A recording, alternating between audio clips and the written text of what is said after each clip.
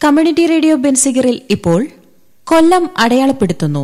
തയ്യാറാക്കി അവതരിപ്പിക്കുന്നത് വല്യശാല രാജു. കൊട്ടാരക്കര ശ്രീധരൻ നായർ.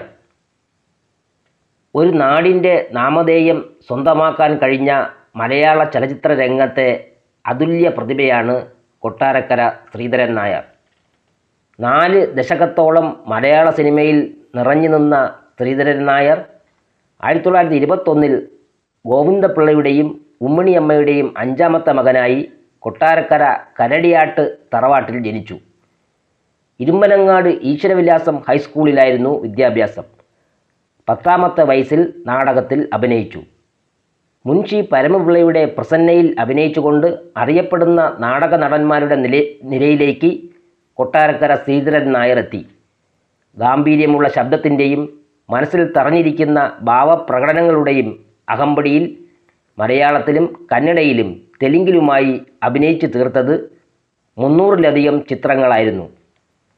1940കളുടെ അവസാനം പ്രദർശനത്തിന് എത്തിയ പ്രസന്നയായിരുന്നു പ്രഥമ ചിത്രമെങ്കിലും രണ്ടാമത് അഭിനയിച്ച ശശിധരനായിരുന്നു റിലീസ് ചെയ്ത ആദ്യ ചിത്രം. ചെമ്മീനിലെ ചെമ്പൻ കുഞ്ഞ് എക്കാലവും പ്രേക്ഷക മനസ്സിൽ നിറഞ്ഞു നിൽക്കുന്ന കഥാപാത്രമാണ്.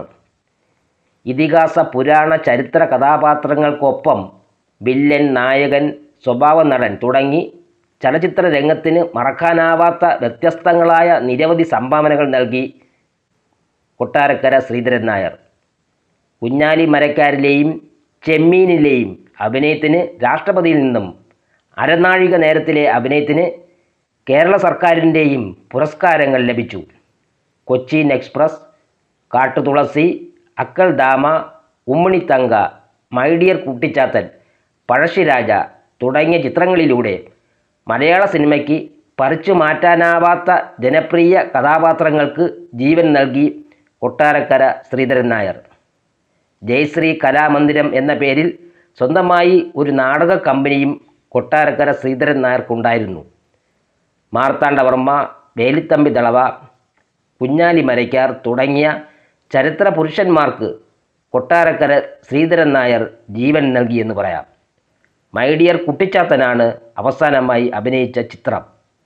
1986 ഒക്ടോബർ 16 കൊട്ടാരക്കര ശ്രീധരൻ നായർ അന്തരിച്ചു. ഭാര്യ വിജയലക്ഷ്മി.